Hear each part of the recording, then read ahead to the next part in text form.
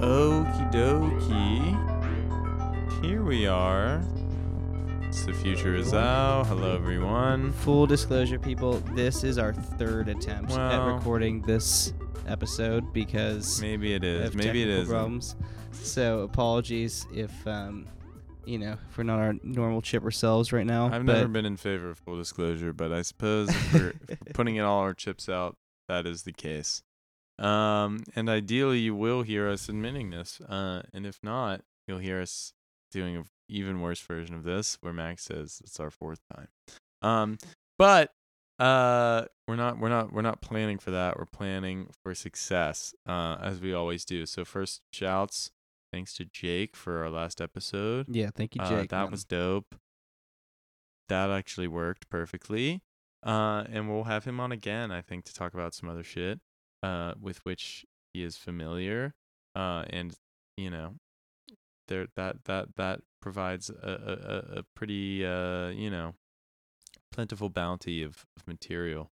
But in the meantime, we have a few things that we must discuss with you, listener. And first among them is a little Macus news about ID Me, a little company that I will just say in the outset began as a company called Troop Swap, which even though that sounds like it was this is a startup company that has since morphed into an ID recognition platform. Although when it started as Troop Swap, it apparently, and I haven't had time to look into this, but I'm just gonna guess that it was for troops who were deployed to wife swap with people and do swinger sex shit. I will not check if that's true or not, but you can do your own research. But basically, it ended up being ID Me, which is a company that contracts with the government to make people take pictures of themselves holding their ID next to their face like idiots to confirm that they are who they say they are in order to access things like unemployment benefits or do something absolutely critical that everyone has to do, which is fucking do your taxes. What's the skinny on this, Mac? Yeah, so basically where we left it last time was that there was a whole bunch of controversy because the IRS was requiring people use ID.me's software to verify their identity in order to access their tax returns and other tax documents, and people had a bunch of issues with that because of the inherent privacy issues that come with you having to submit a face scan. That's where we left it, and so a couple weeks ago, now since we've been recording the podcast, there was some big news where that the IRS came out and said that after all this backlash that they're no longer going to require they're no longer going to use ID.me's facial recognition software at all, writ large. They're completely backing off, which was a huge surprise and a huge win for all of the people involved in kind of speaking out against ID.me and anyone who's using the IRS in this type of way. And then on top of that, a day less than 24 hours after that happened, ID.me, which is becoming in battle with a whole bunch of issues, came out and said that they're no longer going to require facial recognition for any of their government partners, which, as Jonah was saying, is their core business, right? They're kind of as my editor at Gizmodo said, they're the monopoly of identity verification for government services. So it's a huge about face for them, and it comes in the wake of a bunch of pressure from activists and lawmakers and stuff, and is kind of sort of a stroke of good news of that you can actually do shit and people will listen. So yeah, not much to say about it except for that was some good news. I think the next time we record, there's the current like state of affairs with the story is that like there's a lot of other federal agencies and states that use IDMe, and they're getting a lot of shit right now about like why are they still using it after the IRS backed away. So that's kind of there's a whole back and forth there. So potentially next time we record, there might be an update there. So keep your ear out. It's definitely like a brewing story. It's a thing. It's a thing, and for right now, it's a mark for the good guys. Yeah, for sure. Yeah, man.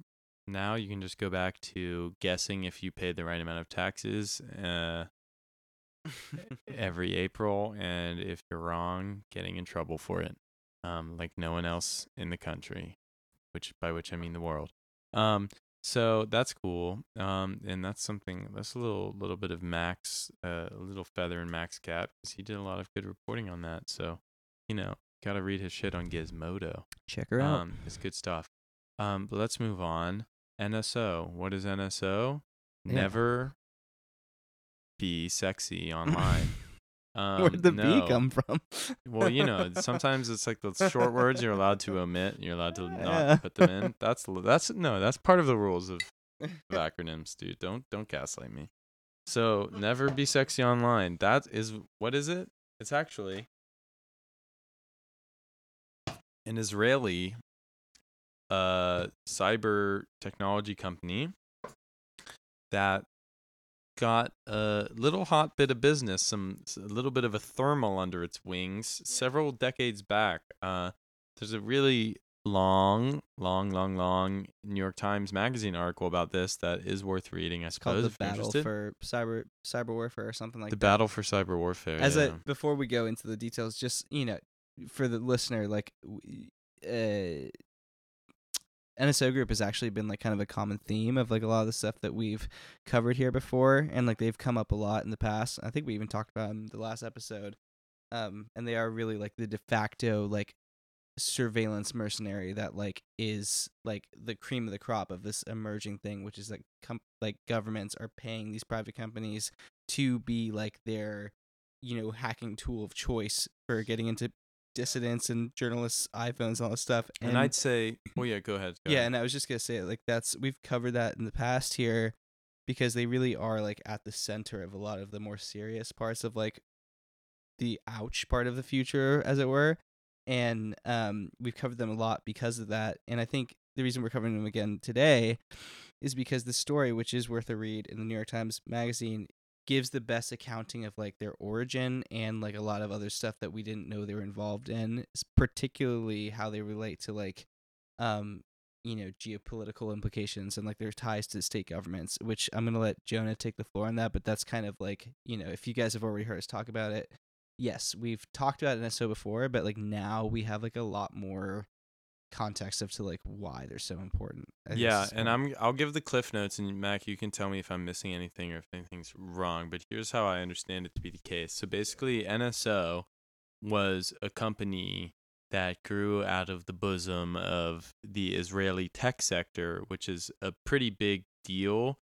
Israel basically, as far as their economy goes, is three things: tourism, technology, and weapons. And hummus. And hummus. Yes, precisely. You told me to correct you. Yeah, you're right. Hummus is not to be understated. So, basically, the canny fellas at NSO started out their post-military careers, because everyone in Israel serves in the military. One of the alumni of the IDF, rather, I was about to say U.S. military, not technically correct. Look at Jonah over here waving his cap. Yeah, I mean, hey, there's a lot of money changing hands. In any case, one of these guys was ex-Mossad, which is like the Israeli CIA. The other two were in, I think, like tech. They weren't like frontline fucking grunts, but they were working in somewhat of the sort of technical bureaucracy of the IDF. They basically all joined forces after they got out of the military, which again is compulsory military service, like in some other countries, like Korea, say. They all joined forces and started a tech company that, in their beginnings, allowed people to share their screen with like tech support. Right. So if your phone was fucked up and your tech support agent was trying to help you, it was an app that would let them like share screen and like go dick around in your phone and fix it because you're too stupid to follow their directions. Yeah, like the Turns early out, 2000s, like pioneering shit back yes, then, right? yeah. This was like around 20 years ago. Turns out that wasn't making them any money, and then from what we understand from this New York Times article, a European security agency or intelligence service approached them and was like, "Hey, why don't you do the same thing, but instead of letting tech service agents onto your phone with permission, you just let anyone that you sell a piece of software to on without permission." Thus was born Pegasus, which is essentially the creme de la creme of fucking hacking software that allowed any one person who had control of this software, i.e., who had bought it from NSO, to control, to basically tap into and control any person's cell phone, Android or iPhone, and do whatever they could feasibly want to do with it. Which obviously had huge implications for, you know, international, diplomacy and spycraft, but also intranational dissidents and surveillance and the cracking down on dissent and so forth of any number of protest leaders or what have you, so forths, having their phones absolutely able to be compromised by their government in a way that was heretofore not understood to be able to exist, which meant, there was something called no-click hacking. So you didn't have to like click on a shitty email that said like, "Oh, new car insurance rate." You would just like, they would just type in your phone number and you're fucked. Right. And Which was a big game changer. yeah, and I think and we've said it a bit in the podcast before, but one like crucial part of that was that, the people who were interested in the past and even more recently in using NSO's Pegasus software, right? A lot of these places are, countries all across the world that maybe have a vested interest in spying on any number of people who are like, opposed to the government, but maybe they don't necessarily have the same infrastructure as like the NSA in the US or like other big spy groups in like advanced countries. Like a lot of these places, whether it's like Qatar or like Mexico or I think Turkey as well used in Panama. A lot of these countries are like, they're not like not advanced countries, but they don't necessarily have They don't have the same budget for this right. type of shit. And so NSO's pitch, they actually said this in the article, that like NSO was like, we are the NSA, but like on a budget and something that you guys can like get like when you need it. Yeah, it's type like of the thing. NSA for lease, Yeah, exactly. And that comes into like, why is this sort of, some of the higher order implications of this are that like, this isn't just a private company that was operating in Israel in particular, like especially the tech and security sectors, which NSO sort of straddled. They work hand in glove with the state. It's like they're very much in cahoots. So Israel as a diplomatic entity used this like kind of pioneering technology as a dangle for its own diplomatic ends, primarily stymieing and stultifying efforts by the PLO and other Palestinian organizations and entities to gain recognition in the world stage and try to like bring an end to the human rights abuses of the Israeli state against the Palestinian people.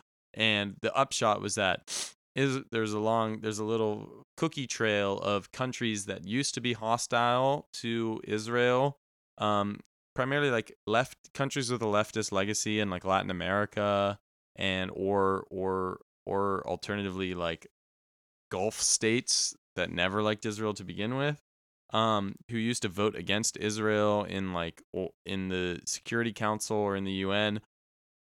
This reporting has overturned some rocks that shows that the moment that they were sold this technology, all of a sudden they started abstaining or voting in favor of Israel or voting down Palestinian delegations who wanted to change this or that. So what's clear is that Israel as a state was using this technology as a diplomatic bargaining chip to sort of advance their own agenda in the world stage, and very successfully at that. Yeah, and there was very much so, and there's like a quid pro quo that's like, and this shows the power of like this type of surveillance tool in the modern age, was that a lot of countries who had spent in some cases decades like opposed to Israel both as a nation and like its policies. The quid pro quo is, hey, we will give you this like really impressive hacking software that will allow you to like spy on your dissidents and anyone that's a malefactor in your country, in exchange that you know be a little bit more sympathetic to Israelis like inner geopolitical ambitions, which is what's interesting. We recorded this a little while ago before it got deleted, so I won't go too into the details, but I think as a general point, one thing that is really interesting about this whole thing, that a lot of like people from different generations maybe can like understand, because it can seem a little diffuse when we're talking about hacking and all this stuff, is that the same way that like in the Cold War and wars before, people used weapons, conventional weapons, as like bargaining chips and as like political footballs to like use to influence people. That's what's being done with like NSO's Pegasus and with like surveillance technology in general. These are tools that are so important to these places that they're being used as political um, chips to maneuver with, and it's very interesting just as a general concept that like this kind of shows how the tides have changed and like what is like really valuable to a lot of countries in terms of like what they're willing to bargain with. I Yeah, feel like totally. I mean, Israel has long been an exporter of actual like weapons, like just small arms and shit. The Uzi. Is yeah, the it? snake killer, as they say, the snake charmer, as they say in Texas, was Yeah. that was There you little go. ranchers back in the 70s would use Uzis to shoot snakes. Shoot, yeah, the Little water rattlesnakes and shit. moccasins, and shit like that. Hey man, that's diplomacy happening in action right there. So yeah, Israel's always been good at it's a little warlike little country. I mean, they've been fighting for their life for better for worse for a long time. So, and yeah, now they're the tech their little Silicon Valley in Galilee, and the upshot of that is all this hacking software.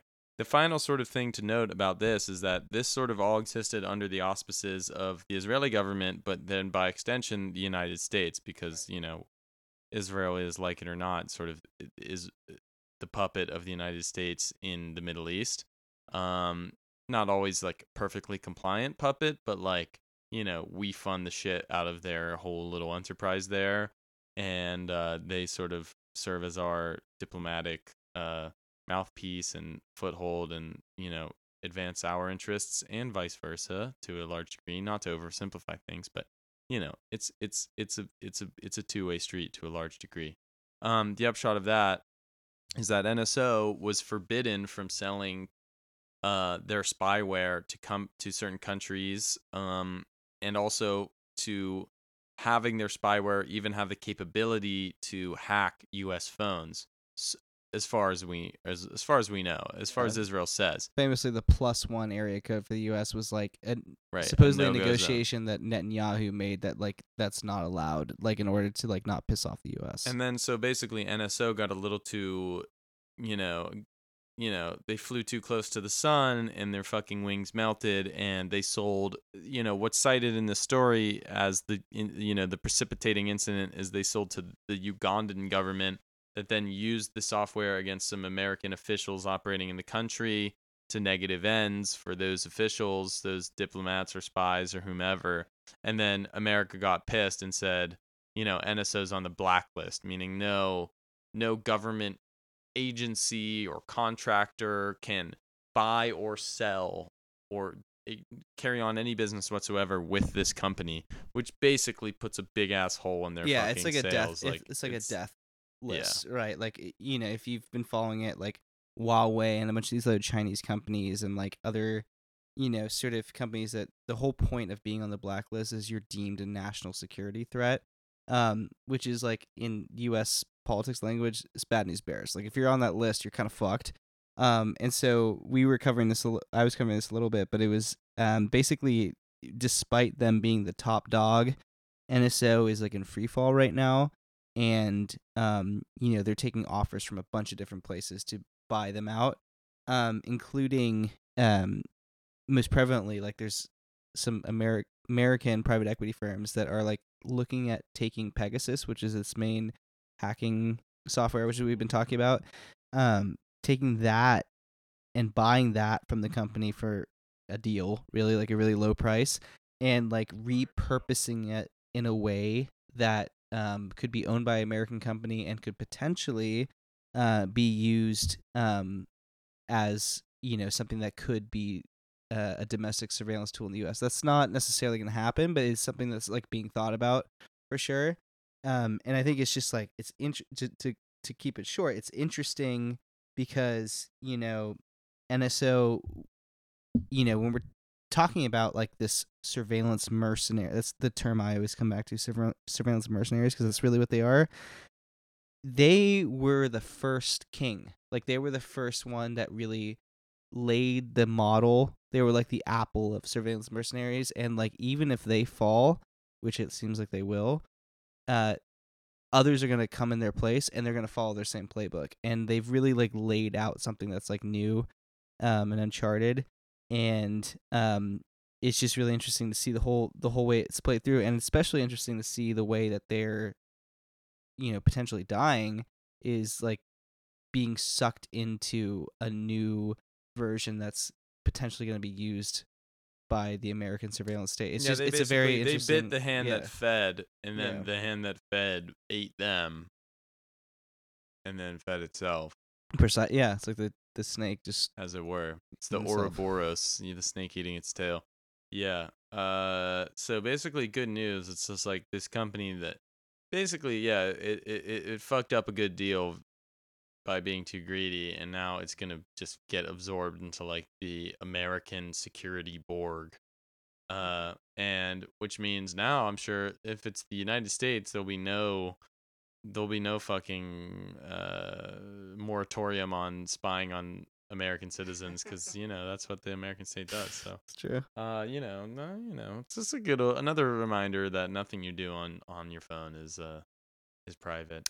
Well, also, and the last point of this reminder, though, that nothing you do is private, but also a reminder of like why it is important to give a shit about these things, because like even though it can seem very diffuse and sort of like in the air and the ether about what does it mean to care about like privacy or any of these type of things that we talk about sometimes here, I think the NSO case brings it into stark relief, because it shows that there's a very profitable and very active industry that, whether you are engaged or not, is like actively trying to hack into your phones or to the phones of people that might be important to you, and that's happening regardless of whether you want to or not. So you don't necessarily have to be some crusader that's like following up on all the most recent privacy stuff, but being in support of the people who are doing it is like maybe not the worst idea,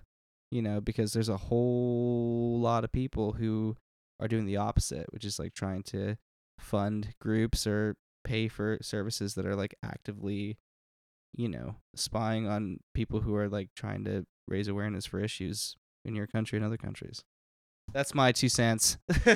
Yeah, man. I sometimes think that maybe awareness is high enough already for Yeah. issues in my country. No, I agree. It's true. It's bad. It's bad stuff, man. Um, just tread lightly out there. And definitely, yeah. If someone's gonna pull a Snowden or an Assange, like even if the politics of it seems somewhat murky to you, I think you can always tell, as a rule of thumb, like who your friends are based on who their enemies are, and if the U.S. government or another similarly hegemonic force is trying to imprison people for airing dirty laundry, you can probably safely assume that in the abstract, like they're on your side, unless you work for the CIA. Maybe that's not exactly what Mac was saying, but that's what I'm saying. Okay. And this is our third time recording this episode, so you know, you have to give me some leeway. Alrighty. So with that, Mac, should we go to some music? Yeah, let's get some and music. Then return feeling much more chipper, as if. Yeah, you listeners are gonna be like, "Wow, what happened? That we did not just randomly chug Don't spoil the magic, Mac. Don't spoil the magic. All right. Well, we'll see you guys in a little bit. Yes. Cheers. Peace.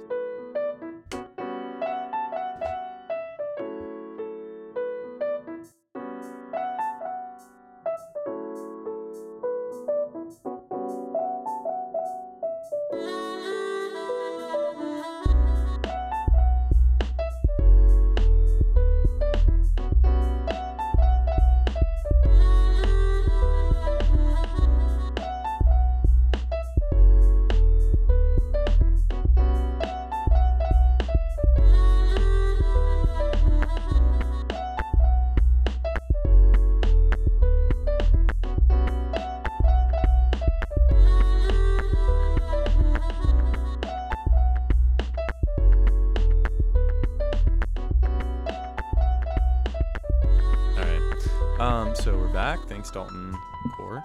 Espresso tempo. Espresso tempo. Offset pressing. What? Something like that. We've been told that Espresso Tempo is coming out with new music.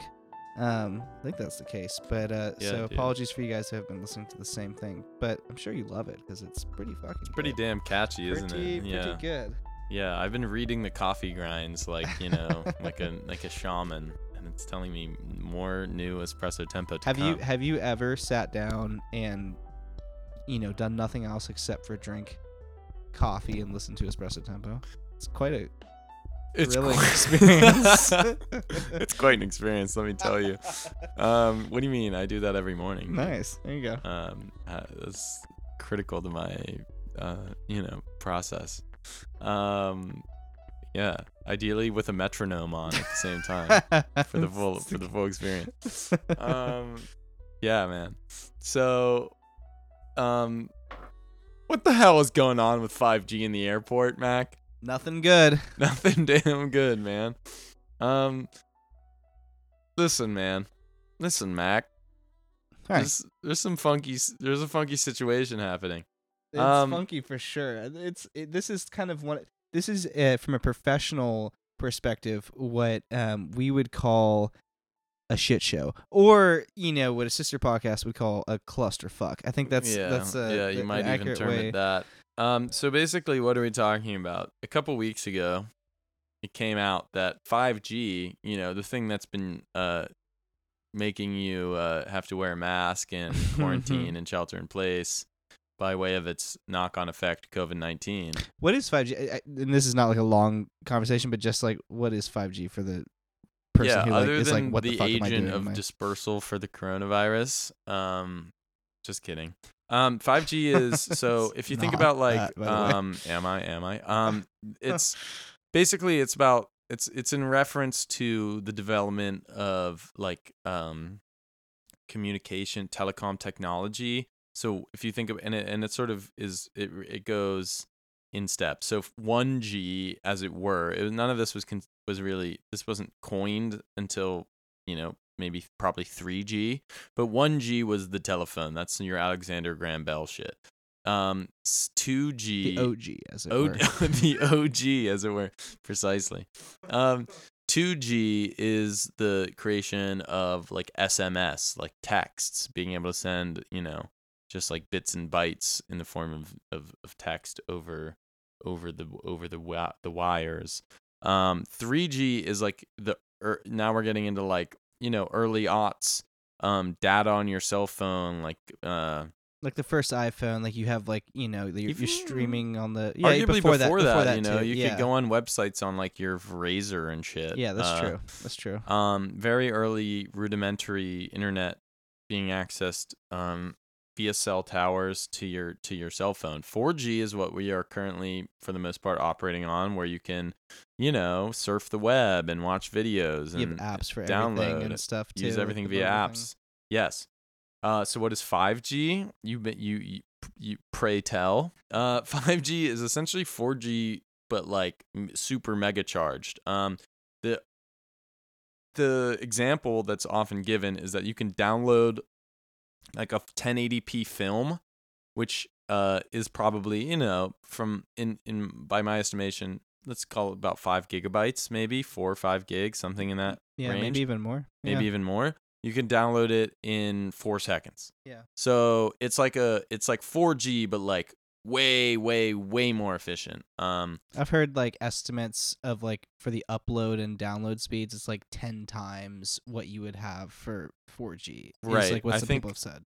No, yeah, I think that's actually like the useful heuristic that just so happens to be the case is that like everything is about 10 times faster. So yeah, uploading, downloading, um, which has huge implications for, consumer facing stuff like people, trying to download porn and jack off in the bathroom at work, which is Our huge type of a consumers. huge sector of the economy, in fact, and stuff like that. But also like bigger, bigger economical actors such as driverless cars and like factory automation. Yeah, and things like personalized medicine and stuff. Like a lot of these Sure. like kind of like futuristic or like like AR, the fucking quote metaverse stuff. Like a lot of these when you elegantly said it a second ago where like each of these G's is like correlated with this like kind of really specific sort of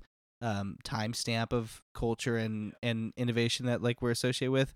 A lot of the stuff that we kind of talk shit about on this podcast about being kind of like, pie in the sky stuff, a lot of the people who are like fucking trying to sell that will say that like 5G is necessary to make that possible. And so that's how we kind of the backdrop to where we get where we're, because like 5G is a thing in like a lot of countries right now. And it's Some like countries. burgeoning. Yes, some countries. Korea, South Korea. Yeah, and parts of China and some European countries. But in the US, it's been like a long process to get 5G up and running because, We're a shithole country. Yeah, we're a shithole country. But like, if you're just like if you like look at your phone, a lot of you probably have on the top right of your corner it says 5G already. They're lying to you. Bullshit. Yeah, it's fake. bullshit. It's all fake news. bullshit.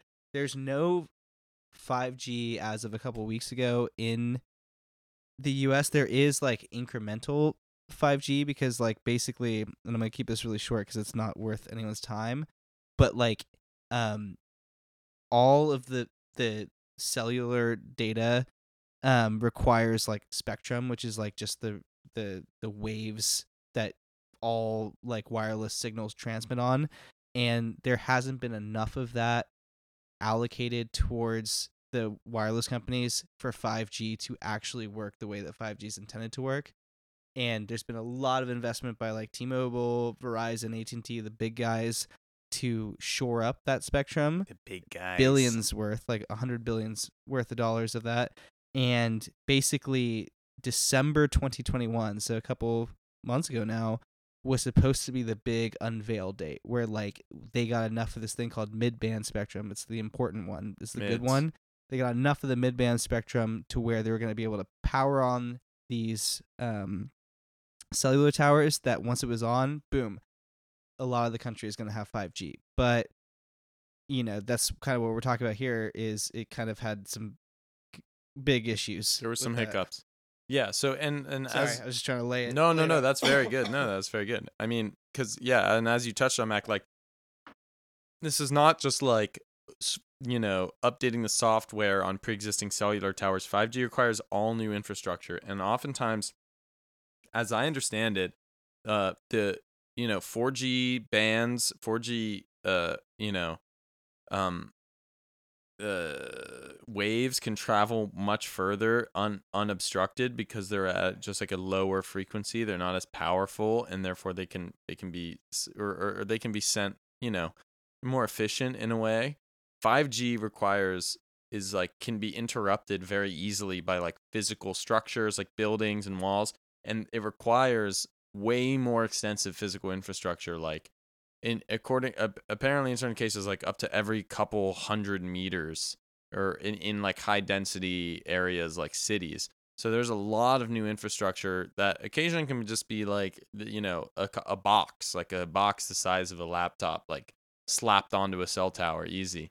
But sometimes there's like a lot of really kind of tech intensive new physical infrastructure that has to be built. But that's been happening for years now, and as you said, like it's sort of like been on the GTG, like ready to go list, until there was one of the major sticking points recently was a kerfuffle with the FAA and airlines in general, who basically said, wait a minute, if you turn this on, every airplane in the country potentially might lose track of where it is in relative position to the earth and just smash into a mountain and kill everyone. Which that's not good. Which that's pretty terrifying. We call a bit of a PR albatross. That's a bit of bad news. As far as 5G goes.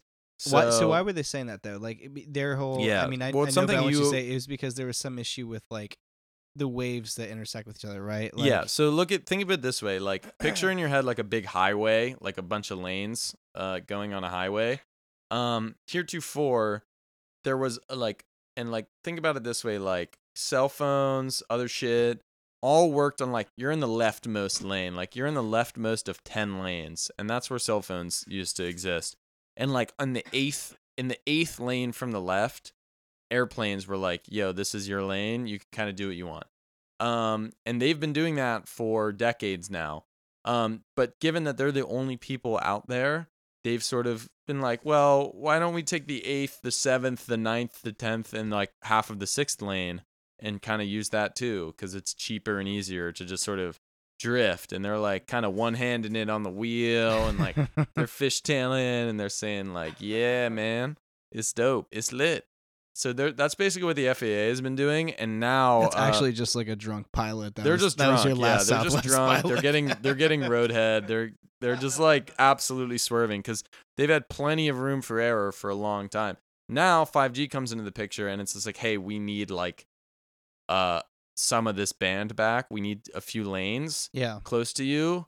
And the FAA said, well, you can't because we use those, and then telecom companies said, well, you're not allowed to, but it turns out that like the specific, there's something called an altimeter on a plane that is specifically operates on a certain spectrum band, a certain frequency that tells an airplane how far it is from the ground. Right, which is good for like if you're landing. Yeah, or right, just trying not to like stuff. burst into flames on impact with the earth or a mountain.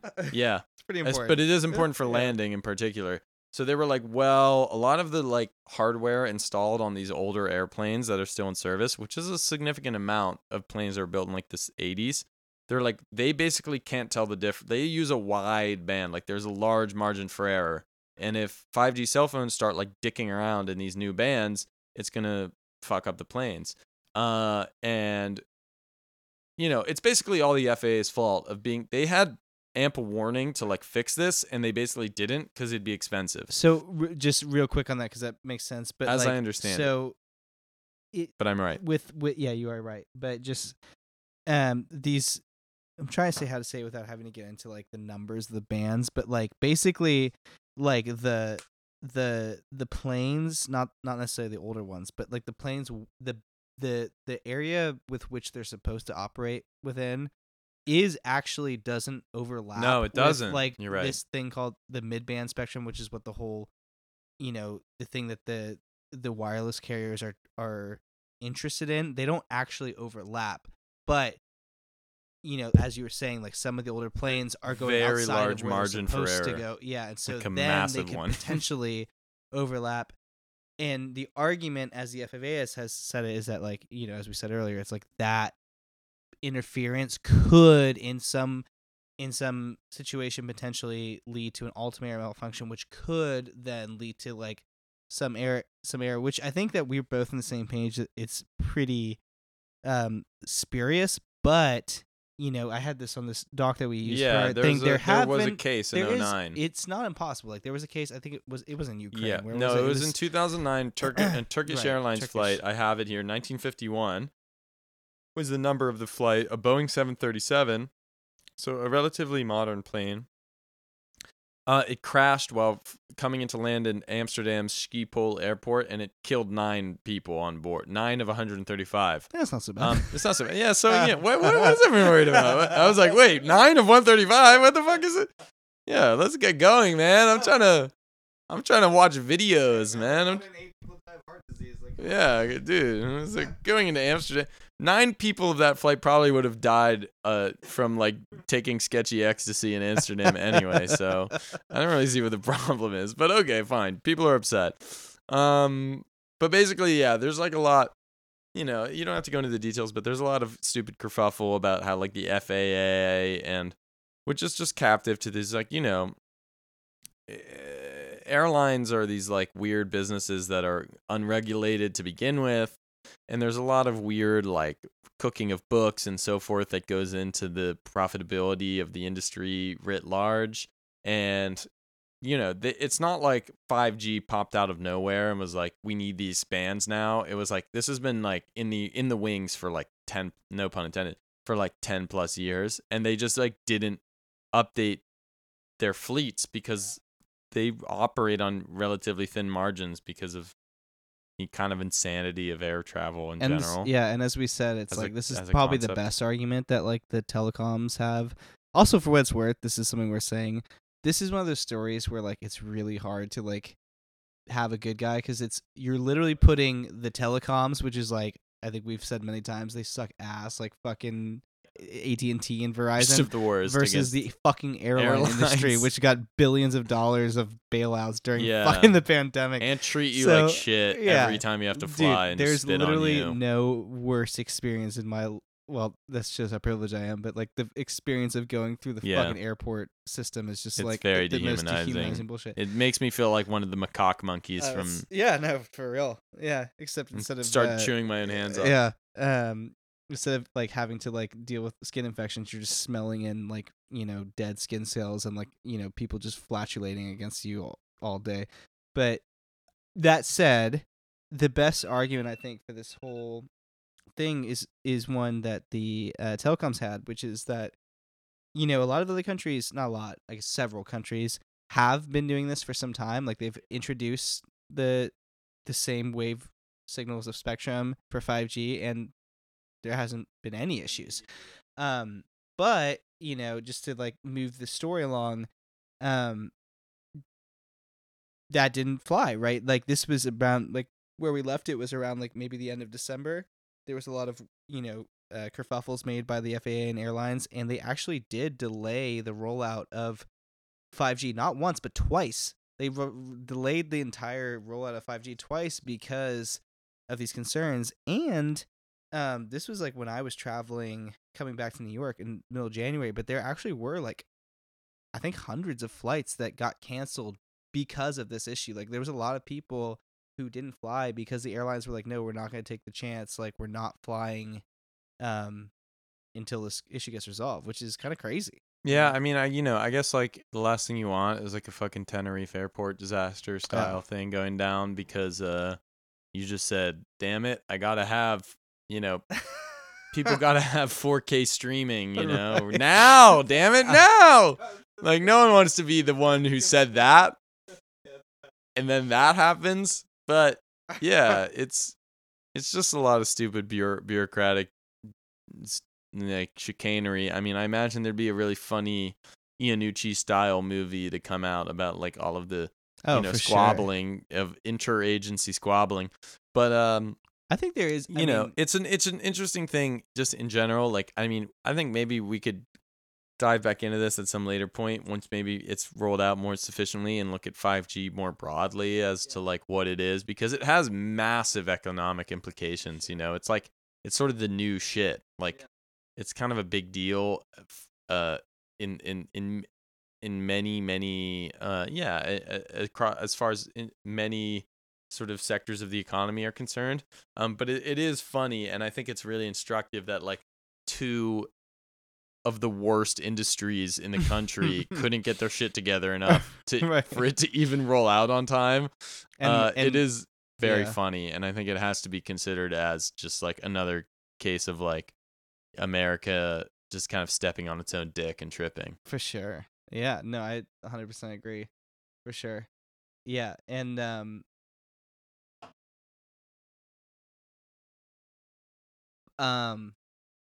Sorry, Max 5G has failed to buffer.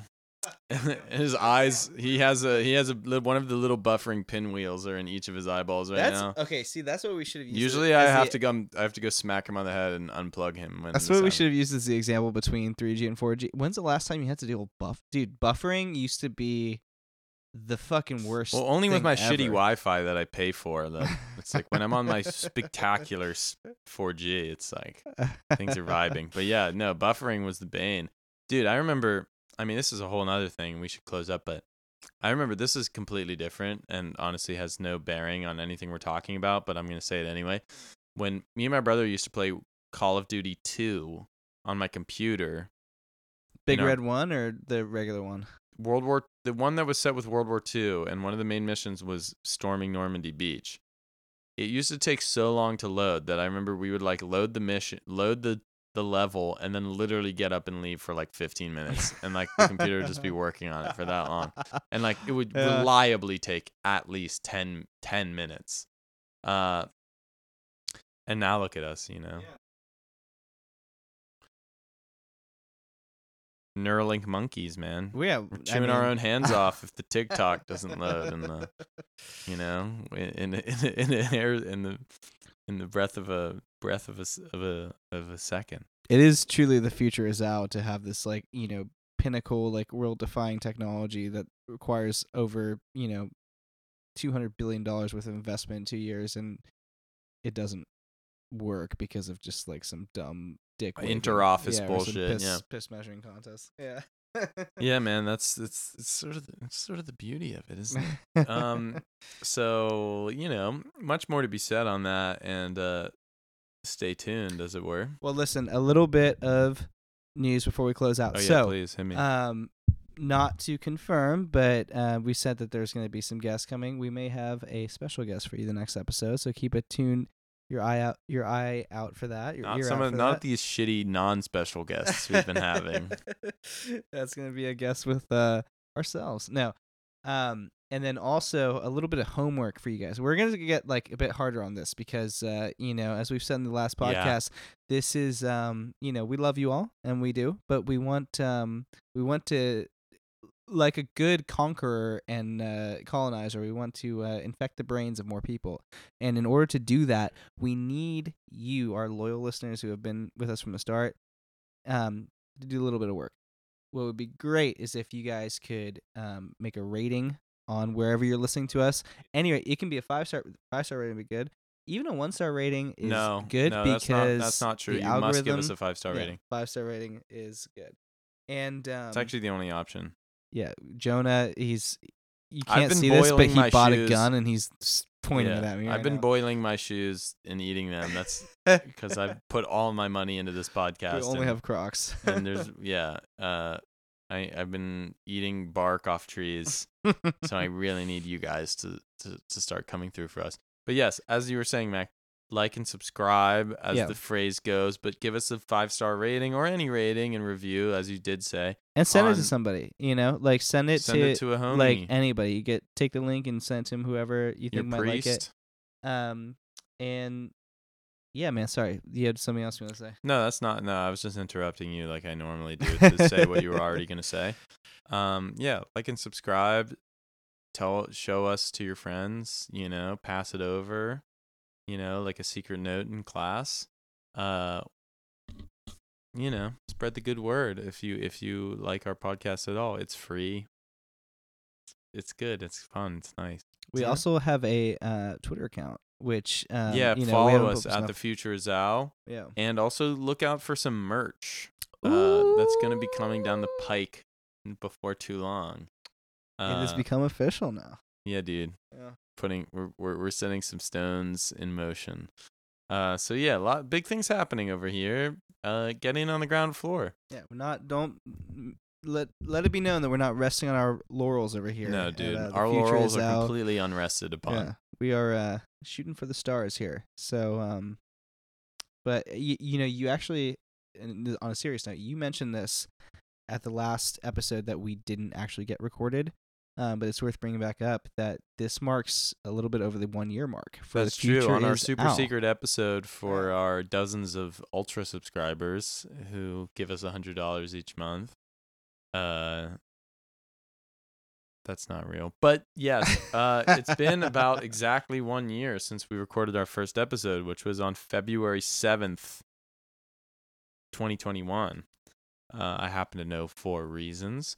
And yeah, man, it's been a year and we've been at it since then. And I'm really stoked, man. I'm really happy. And I think we've I don't know, we've birthed some type of baby into this world. For Whether or not sure. it's a Damien and the spawn of Satan remains to be seen. But I'm really proud of what we've done heretofore, and I want more and more people to fucking join in on the project.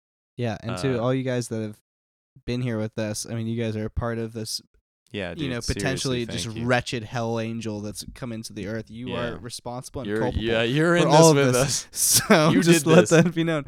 But we're glad to have thank you for like letting us experiment on your ears and all this. And I think Joe and I have both agreed that like, this is when this is like the if last year was the pilot, this is the real first season, and we're excited to make it go hard and good. So we got a lot of plans. F1.